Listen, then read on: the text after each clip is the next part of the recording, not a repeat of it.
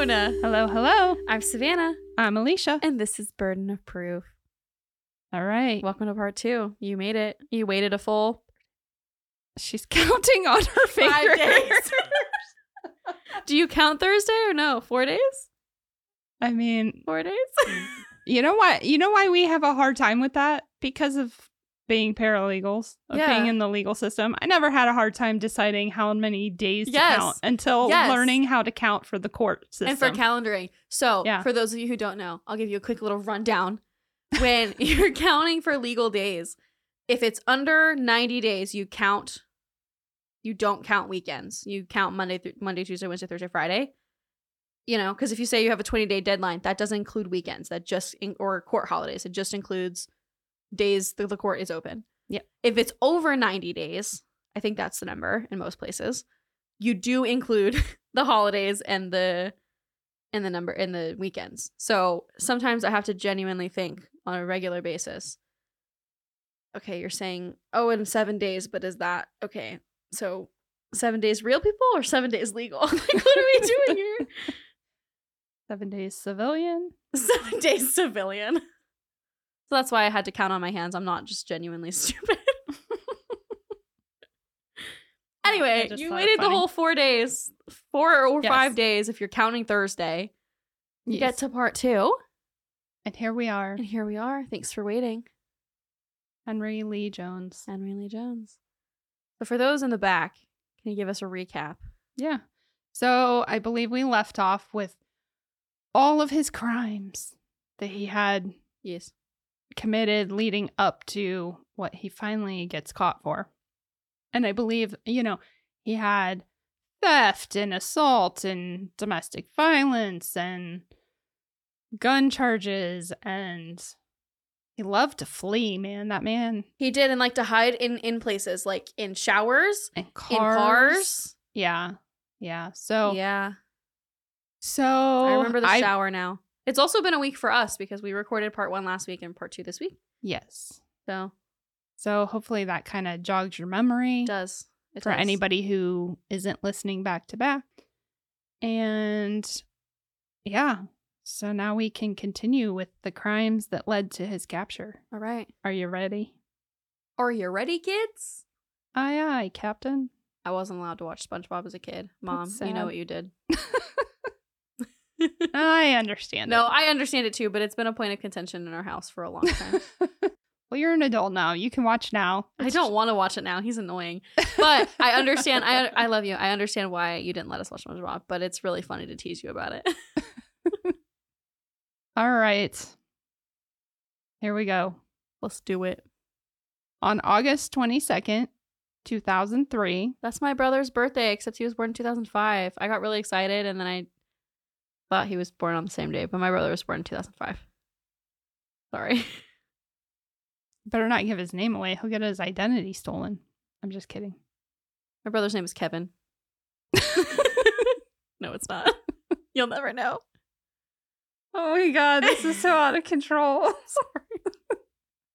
Okay. Anyway, let me back up a second anyway, because I forgot to mention that remember that during many of his crimes, he should have been in jail. Yes. Serving a 30-year sentence, but he got released early because Florida prisons were too crowded, so they just started all willy-nilly releasing people no matter what their record was. Yeah, not like the non-violent drug offenses, like the violent offenses. It was both. It was just, I don't know how they chose, but yeah, they let out. They didn't. They just put, they just started pulling files randomly. It was like a seniority thing. You've been here the longest.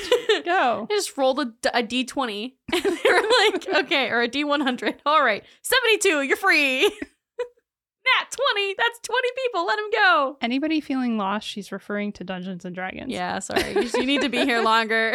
Your girl plays D&D.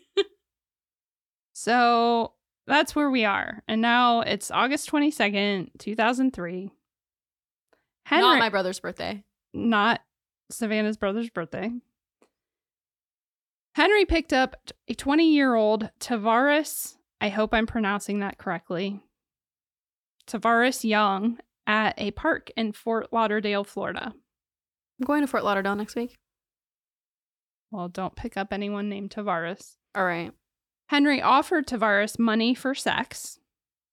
Being homeless and running from law enforcement himself for allegedly attempting to firebomb his ex-girlfriend's house, Tavares probably, I'm guessing, didn't have a lot of options.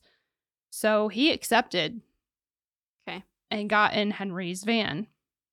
Before they got to the sex part, though, Henry took him around running errands and supposedly even stopping at the Miami-Dade County Courthouse to pay some tickets. I just threw that in because I found it comical. It's so bizarre. You're literally... And I think that it shows his audacity. In all of the... I tried very hard to tell this story in a way to really show this man is so audacious in everything he does. He's got some cojones, for sure. Yeah. Then I guess they stopped somewhere. I'm not sure where. Tavares performed oral sex on him. And then Henry invited him to go to Daytona to meet up with some girls he knew. And Tavares said, okay. Sounds like a plan. All right. They go to Daytona. They stayed the night with the girls that Henry knew. But Tavares woke up to Henry arguing with one of those girls. And so they leave abruptly. And when they left, Henry said now he wanted to go visit some family. He didn't say where. He didn't say who exactly. He just said, I want to go up north to visit some family. That's not suspicious at all. I would say never go to a second location, but this is like a fourth location. Yeah, this is several locations in. Tavares claimed that he slept most of the way, so he didn't really know exactly where they were headed. But he said that when he did wake, he would try to talk to Henry, and Henry would just ignore him and not respond. But he stayed with him anyway. Okay. I have a lot of questions, but I don't want it to ever come off like I'm victim blaming. I know. So it had to have been that he was being held hostage, right? I think he probably just got increasingly nervous about Henry's behavior. That's really what I mean, to the point where he felt like he couldn't leave. Yes. And he doesn't know where he is. He's homeless. He has no money. And recently homeless, it sounded like. He's got a warrant. Yes, it was recently. Because I think he was living with that girlfriend. Yeah. And she kicked him out. He tried to firebomb her place, so that makes sense. Yeah. So eventually the pair arrived in Bartlett, a smaller city just east of Memphis, Tennessee. And Henry parked at an apartment complex and then proceeded to exit the van and cross the street. So Tavares followed. Yeah. At this point, why not? He saw Henry approach a house. The garage was open, and inside was 82-year-old Clarence James. According to Tavares, Henry said, "Hey, Pops, how you doing?" To which Clarence responded, "Doing fine." So Tavares is thinking this is his family he wanted to come see, right? After exchanging some niceties, Clarence told Tavares that he was in the garage waiting on someone to come mow his lawn. Tavares saw the mower sitting in the front yard, so he offered to help, but Clarence declined, instead asking him to push the mower to the backyard. When Tavares returned to the front of the house, the garage door was closed, and Henry and Clarence were gone. So Tavares went to the front door, realized it was open, entered the home, thinking, well, they couldn't have gone far. They must be inside the house. He walked in to see Henry walking across the room with a rope and a towel in hand, then throw 64-year-old Lillian James to the floor and say, quote, "Old lady, do you know what time it is?" It's giving like wannabe Do You Smell What the Rock is Cooking. Like he's trying so hard to be dramatic. Yes. So Tavares then watched as Henry strangled Lillian with the rope and pulled out a knife, which he used to cut her throat. My gosh, that's a horrifying scene. Henry then shoved a bag in Tavares' hand and ordered him to follow. Henry led them into the laundry room just off the garage where Clarence was lying bound in a pool of blood. So just in the time that Tavares took to push a lawnmower... Yeah, literally from the front to the backyard. To the backyard and come back, Henry had managed to close the garage door, shove Clarence inside, and bind his hands and cut his throat. So crazy. Like, that's so fast. Henry then grabbed the rope bindings off of Clarence and placed them in the bag that he had given to Tavares.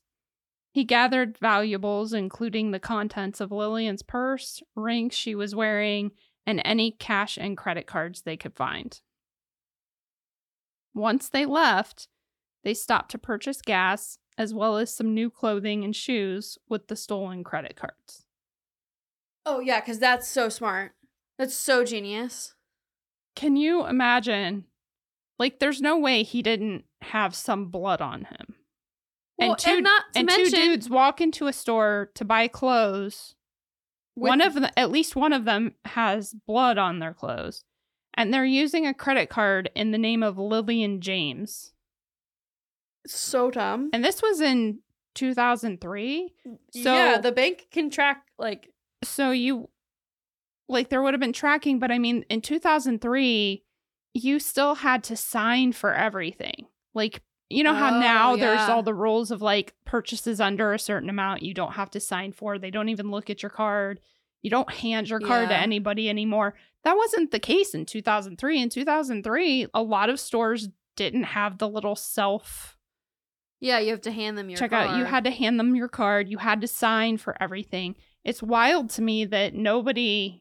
stopped and asked, like, whoa, friend. Well, and what's so stupid about it to me is like, and I don't know how this would have been then, but now I'm telling you, I work in probate and elder law, and so as soon as a bank finds out a date of death for somebody, especially the big banks, they find the card on date of death, and all of those purchases that happened after date of death, if they're not like recurring charges, they look into them.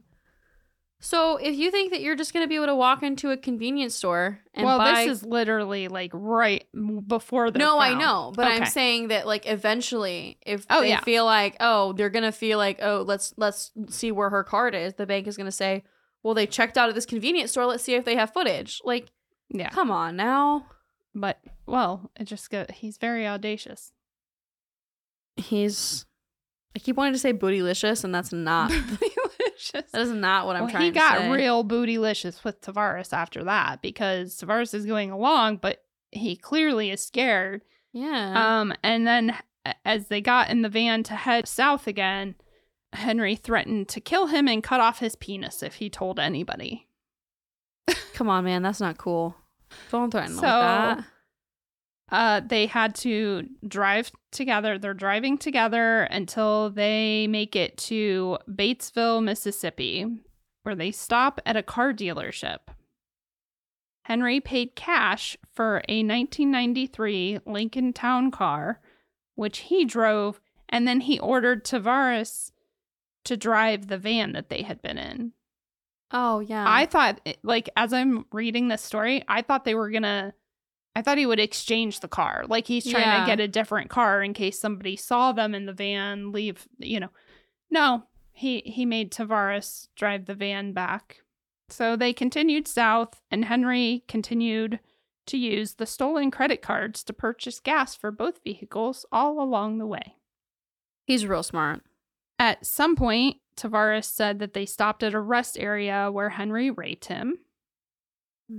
Of course, this all takes place over a few days. So it's now August 25th, 2003, and they were back in Florida driving down I-95. Tavares grew increasingly desperate to get away from Henry, as he had no idea what Henry would do to him once he didn't need him anymore. Like, he needed him to drive that van back. Yeah. But once they're done, he's like, what's he going to do to me? So he began to speed down I-95 and dodge in and out of traffic in an attempt to get away from Henry. But he eventually saw a police cruiser ahead of him, so he went up and started tailgating the cruiser. The officer just flashed his lights in a warning, so Tavares sped up and passed him so that the officer would pull him over. For some unknown reason, Tavares lied to the officer about who Henry was. Ugh. They stopped him, and he told the officer that Henry was his dad or his stepdad or something. But shortly after they stopped, Henry had caught up, and he stopped and pulled up behind them in the town car. And he told the officer that Tavares was just a kid he was paying to drive the van back to Florida. So the officer checks both of their backgrounds while they wait, and he saw that there was an arrest warrant for Tavares. So he arrested him. Yeah. And he told Henry, well, I'm going to need to hold this van that he's driving for so much time as we book him for his arrest, but you can come back later and pick it up. And Henry never came back. It's almost like he was like, well, if he's there, he's going to tell them, so I can't come back. Yes. It's either that, or he was too busy finding his next victim. Oh, no. Because the very next day, on August 26, 2003, Henry's new town car is seen at a Super 8 motel in Melbourne, Florida, where he pulls in to the front office, and 19-year-old Carlos Perez gets out of the vehicle, runs in to book a room. The very next day, on the 27th, housekeeping found the body of Carlos Perez in the bed in that room that he booked, wrapped in a blanket. It was determined by marks on his wrists and ankles that he had been bound and that he was choked or strangled before his throat was cut, so badly that his windpipe was severed. Oh my gosh. Investigators believe that there had been at least 4 people in the room as they collected DNA evidence on cigarette butts found. Okay. On August 28th, the detectives from Melbourne drove the 150 miles south to Fort Lauderdale to find out what was Carlos Perez doing so far from home. Yeah. On a Tuesday night or whatever it was, it was just unusual. They learned that the last time his father saw him was when Carlos left for work on the morning of August 26th. So detectives paid a visit to Carlos's employer, a place called Dependable Temps, where, lo and behold, they spot a Lincoln Town car matching the description that the motel employee had seen. The vanity plate, 69 BAM. Because remember Henry's nickname is Bam. Bam. His vanity plate, 69 BAM, was not registered to the town car, but it did belong to Henry, who also worked at the temp agency. Why did he put his vanity plate on this car that he picked up to keep himself away from a crime scene? On August 30th... Oh my gosh, she's so dumb. Melbourne detectives learned that law enforcement in Bartlett, Tennessee were inquiring about Henry's vehicle registration as well. The teams shared information and crime scene photos, which were compared, and they realized they may have a serial killer on their hands. Yeah. They also made the connection with Tavares, who was sitting in a Broward County jail. So after questioning him, they were able to get an indictment in Bartlett for the murders of Clarence and Lillian James. However, it would take a fugitive hunter to catch him. Band name. Literally a detective that specifically. Band name, Fugitive Hunter. Fugitive Hunter. That's a good band name. That's a good band name. So the Fort Lauderdale detective and fugitive hunter, Chuck Morrow, arrested Henry on September 18th, 2003 after a car chase. He then found a pair of Nikes in the trunk of the car that matched the footwear impressions found in the Super 8 motel in Melbourne. So now they have evidence of both of those murders. But we're going to talk about Tennessee first. I'm going to kind of break it down one by one. Because obviously he's committed murders in multiple states. There are multiple trials, right? Yeah. Multiple things. So first, Tennessee. Henry and Tavares both were extradited to Bartlett, while Florida detectives combed through murder cases throughout the Southeast to see if any others matched his signature binding, strangulation, and neck cutting. Now, I'm going to try and first break down some of the evidence that was used in the trials. Just bear with me. Okay. I wasn't quite sure what direction, because some of it, when you're dealing with serial murders. Yeah, there's just a lot. And there's evidence, some of the evidence that they use in each trial has to do with the other murders, because it's to show that's that person's MO, if you will. So it's a lot of crime. He's had a career for sure. So as I said already, they found the DNA evidence in the Super 8 motel with Carlos Perez's body, and the footwear print matched to the shoes found in Henry's car. They also had eyewitness testimony of a black man with Carlos Perez in a white town car at the time they checked in, which matched the vehicle parked outside of their work. And it was the vehicle he was driving when he was arrested. They found the video footage from a gas station in Melbourne, Florida, showing a black man driving a white town car who used a credit card that had been stolen from Mrs. James Lillian in Bartlett, Tennessee. Tavares Young agreed to testify about Mr. and Mrs. James being murdered.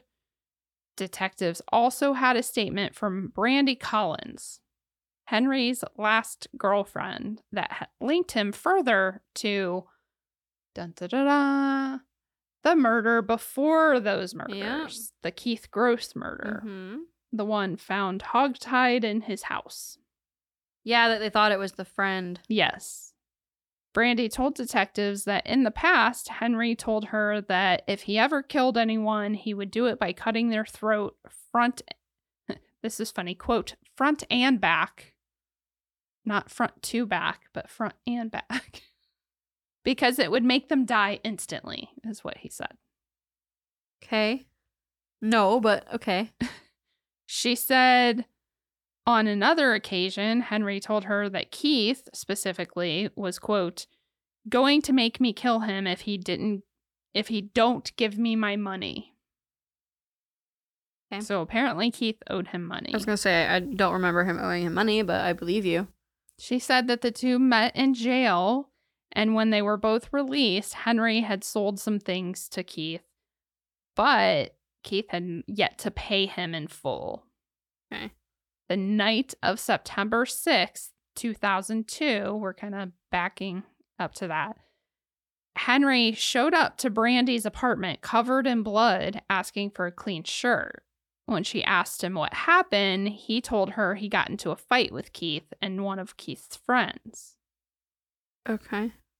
He then left her apartment and returned a couple hours later and placed a knife that he regularly carried on him under her mattress. She said he was agitated, sweating, and twitching in his sleep all night. And a few days later, Henry stayed home from work all day watching the news, and when it was reported that they had found Keith's body, he basically told Brandy, I said I was going to kill him, so that's what he gets. Bruh. Yeah. That is a long list of guilty behavior followed by a literal confession. Yes. So once forensic samples were collected and prints from Henry, they also had a matching toe print that had been left in blood on the Keith Gross crime scene. If somebody tried to take my toe print, they would get a swift kick. I know. They'd really have to pin me down. Don't touch my feet. Yeah, that would be really bad. Now, I'm going to try and keep the trial coverage brief because honestly, he did it. It was what you would expect. Yeah.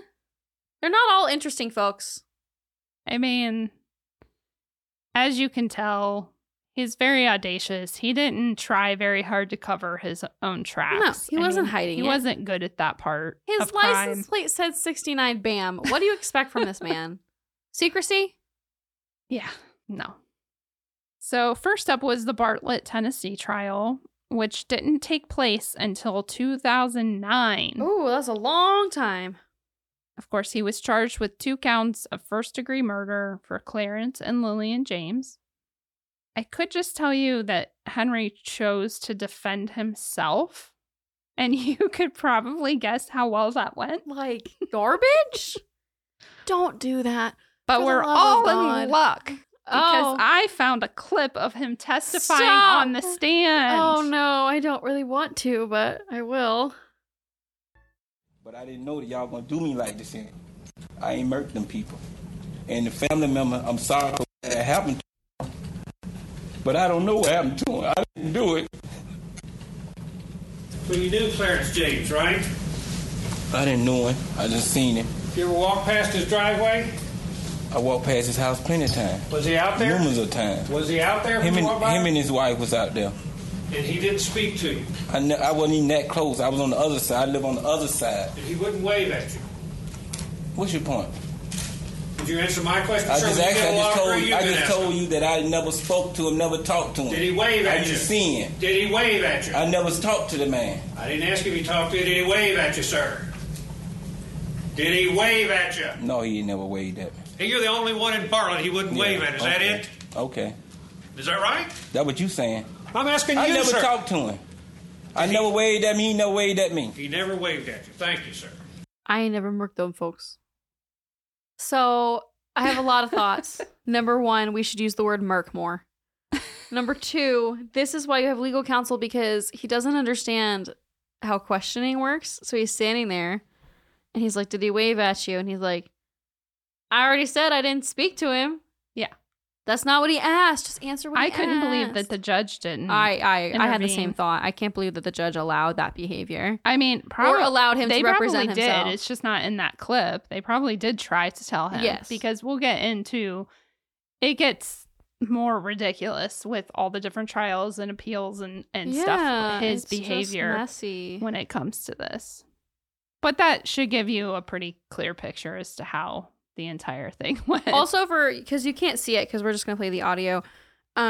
He's sitting in his chair, like spread eagle, slumped back in the chair, like a teenager would in school, or like something. A teenager in geometry. Like how it's so disrespectful. Yes, this is a court of law. Okay, we have rules here. It's kind of the fun part is the procedure. All fancy and old fashioned, and old fashioned. Like, you gotta respect it. Well, I know it will shock you to hear that he was found guilty and sentenced to death. Oh, well. Because what state was he tried in? Tennessee? Tennessee. Yeah, okay, that's not shocking. The only person that testified in his defense to help mitigate the sentencing was one of his brothers, who told of their traumatic childhood, but also admitted that no other family members wanted to be involved. Yeah. Like, they just chose not to be involved. Disastrous as it was, I don't believe a good defense would have saved him. No, it didn't matter. It may have saved him from the death penalty, maybe. I do believe he could have possibly escaped the death penalty. Yeah. Yes. But I mean, in fact, what were you going to say? I was going to say I think that maybe that's the only thing they could have helped with, but there's a lot of really rough aggravating factors with these crimes that I don't know if they could get past. I mean, the violence, the nonchalant behavior, it's just so rough. Yes. So here's why I say that. Because, in fact, it wouldn't have helped. And we know because in 2014, the Tennessee Supreme Court actually overturned his conviction, citing that the trial court should not have allowed information of the Melbourne, Florida murder of Carlos Perez into evidence.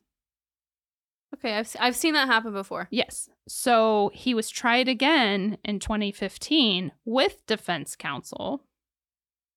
And it didn't help. Though I will, the caveat is that according to them, he ignored much of their advice and insisted on basically defending himself anyway, even though they were there. And also it didn't work the first time. But in any case, the court withheld the information from the Florida crimes that time, at least during the guilt and innocence phase of his trial. Evidence from the other murder was only presented in the penalty phase once he was found guilty, and it was once again determined that the death penalty was the proper sentence. He then went through the appeals process again, and in 2017, his case was reviewed by the Tennessee Supreme Court again, but this time they said, nope, they did it right this time. Yeah. We affirm. Next up was Florida. Even though he had the death sentence in Tennessee, Florida still chose to move forward with the charges on Carlos Perez. Yeah, as they should. For the murder of Carlos Perez. So that, of course, was first-degree murder charges. That trial took place in 2013, so about 4 years after the original Tennessee trial. And you would think that he had learned some sort of lesson from defending himself in the Tennessee trial. I don't think that he did, though. No, he did not. He chose to defend himself again, and he was found guilty. But once it was time for the penalty phase, he actually asked for an attorney at that point. So they appointed him an attorney. And then the morning that the penalty phase trial was to begin, Henry told the judge he did not want a public defender because he believed their office helped the state's attorney plant evidence against him. He does know that they didn't need to plant evidence, right? Like, it was already very obvious. The judge told him he had already made that complaint and they had found it to be without merit. So he's like, you did that already. Yeah, he overruled Henry's objection to the public defender. Henry just is scratching things off his list. He's got a list of reasons, and he forgot to scratch it off the first time, so he used it again. So his poor public defender, they did their best. Shout out to public defenders, because that is a job I could never do. Yeah. He tried to present what he could to the court, stating, quote, "There are mental health issues with Mr. Jones and or organic brain dysfunction with him." End quote. Organic brain dysfunction. Yeah, I thought that interesting.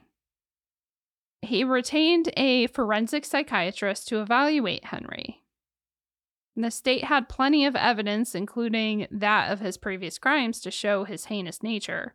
But the defense literally had nothing to help mitigate because Henry refused to communicate or cooperate, even with the forensic psychologist who was hired, or psychiatrist that was hired by his defense attorney. They just get up in front of the judge and they just shrug.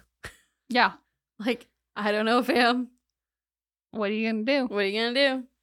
Lock him up, friends. Yeah. Well, they did. The jury unanimously recommended the death sentence. Of course, with it being Florida, it wasn't over yet, because once they recommend the death sentence, then they have to have the Spencer hearing where mitigating evidence can be presented to the judge. Yep. Henry still refused to cooperate. But that defense attorney did manage to get some other family members. Oh, that's good. To come and testify. I mean, it's not good because we don't want him to do well, but like, good for the defense attorney. Yeah. Because that's hard. Getting family to cooperate is hard. I know. It's all I deal with is family. like grieving family, and it's very difficult to get them to do anything. Yes. Well, I wouldn't say that. That's not true. A lot of clients are very. If they're at odds, though, it is. Yes, if you're fighting, they don't want to do anything with each other. Yeah. Well, much of the testimony was about the horrific abuse Henry endured growing up, but at least one of his younger brothers claimed to not remember anything out of the ordinary about their upbringing. But honestly, we all know, like, going back to the beginning of my story, he was one of like 14 kids. Yeah. So things change, dynamics change, and most of what little bit was released publicly, like what we do know about Henry's family, it wasn't necessarily like his father wasn't in the picture. He doesn't say his mother abused him. He says older other family members. So those older, I'm guessing like grandparents or aunts and uncles or, you know, great aunts and uncles even, they could have died before younger brother. In the picture. Yeah. They could have been out of the picture. They could have passed away or been too old to really be raising and, you know, doing that stuff by the time this younger sibling was that age. So it's hard to say. But the forensic psychiatrist was unable to give any sort of official opinion because Henry wouldn't. Yeah, he's not cooperating. The judge followed the jury's recommendation and imposed the death penalty. Henry appealed all the way to the Florida Supreme Court, and in 2017, they affirmed the death sentence. Now, you're probably wondering, what about Keith Gross? The first man killed in his home, where they did find that toe print, and they had the testimony of Henry's girlfriend saying, oh no, yeah, he did all these things and even talked about it. But unfortunately, he was never charged with his death. Aww. As sad as it is for especially Keith's family, my presumption is that they waited to see what happened with the Carlos Perez trial because they knew if they got the death penalty for that one and they had the death penalty in Tennessee, it's hard because it's not like you want justice to be served, but also the legal industry is so expensive and difficult to deal with. Yeah. So, you know, I understand why it didn't get done, but it's still frustrating because you want justice to be served for him and his family. Yes. I think they went with Carlos Perez, even though he was killed after Keith as well, because they had more evidence. Mm-hmm. They had even more evidence in that case. It's kind of like triage in these big serial killer cases. You got to pick the ones that are the worst off for the defendant. Yep, absolutely. But I'm sure it was, nevertheless, like you said, it's tough for the families. They see justice being served, but not specifically for their loved one, and that sucks. Hard. But in order for the court to stay as efficient as they can, which seems silly because they're not, but they try to be, I guess. That's fiscally efficient. How about that? Yes, that is the fiscally efficient thing to do, to save tax dollars, if you will. So, yeah, that is the gist of it. Like I said, I wanted to keep the trials short because they're really, like, he just acted a fool. Acted a fool, man. Ridiculous. Yeah. As far as I know, he is still... Oh, yeah. He's definitely not been executed yet. It normally takes like decades. Prison. I forget. I looked it up. I thought I had it in my notes. Yes. As of May 2022, he remains on death row at the Riverbend Maximum Security Institution in Nashville. All right. Well, you did a great job covering all his different crimes. Like, that's a lot to keep organized. Like, you did a great job covering that. Well, thank you. You're so welcome. If you made it to the end of the episode, leave us a little car emoji. Because or a running man. Or a running man. Or a shower. Leave us something fun. Yeah. I like the shower. The shower? Shower. That was. I think that's been the funniest bit. Yeah. Leave us a shower emoji if you made it to the end of the video. Oh my gosh. To the end of the podcast. And we'll see you next week. I don't think we have anything else. This was a roller coaster. I'm going to go rinse my brain out so I can forget about it. Yeah. Kindly. Because this was gross. Ew. David. Ew, David. Ew. Yeah. Well, thanks all for listening. Hope you enjoyed, or we hope you didn't. Not too much. Yeah. We want you to enjoy. Not too much. It's just a fine line we walk, isn't it? Have a good day. Till next time. Till Thursday. Bye. Bye. Thanks for listening, guys. Find us on Instagram and TikTok at Burden of Proof Pod and email us at burdenofproofpod@gmail.com.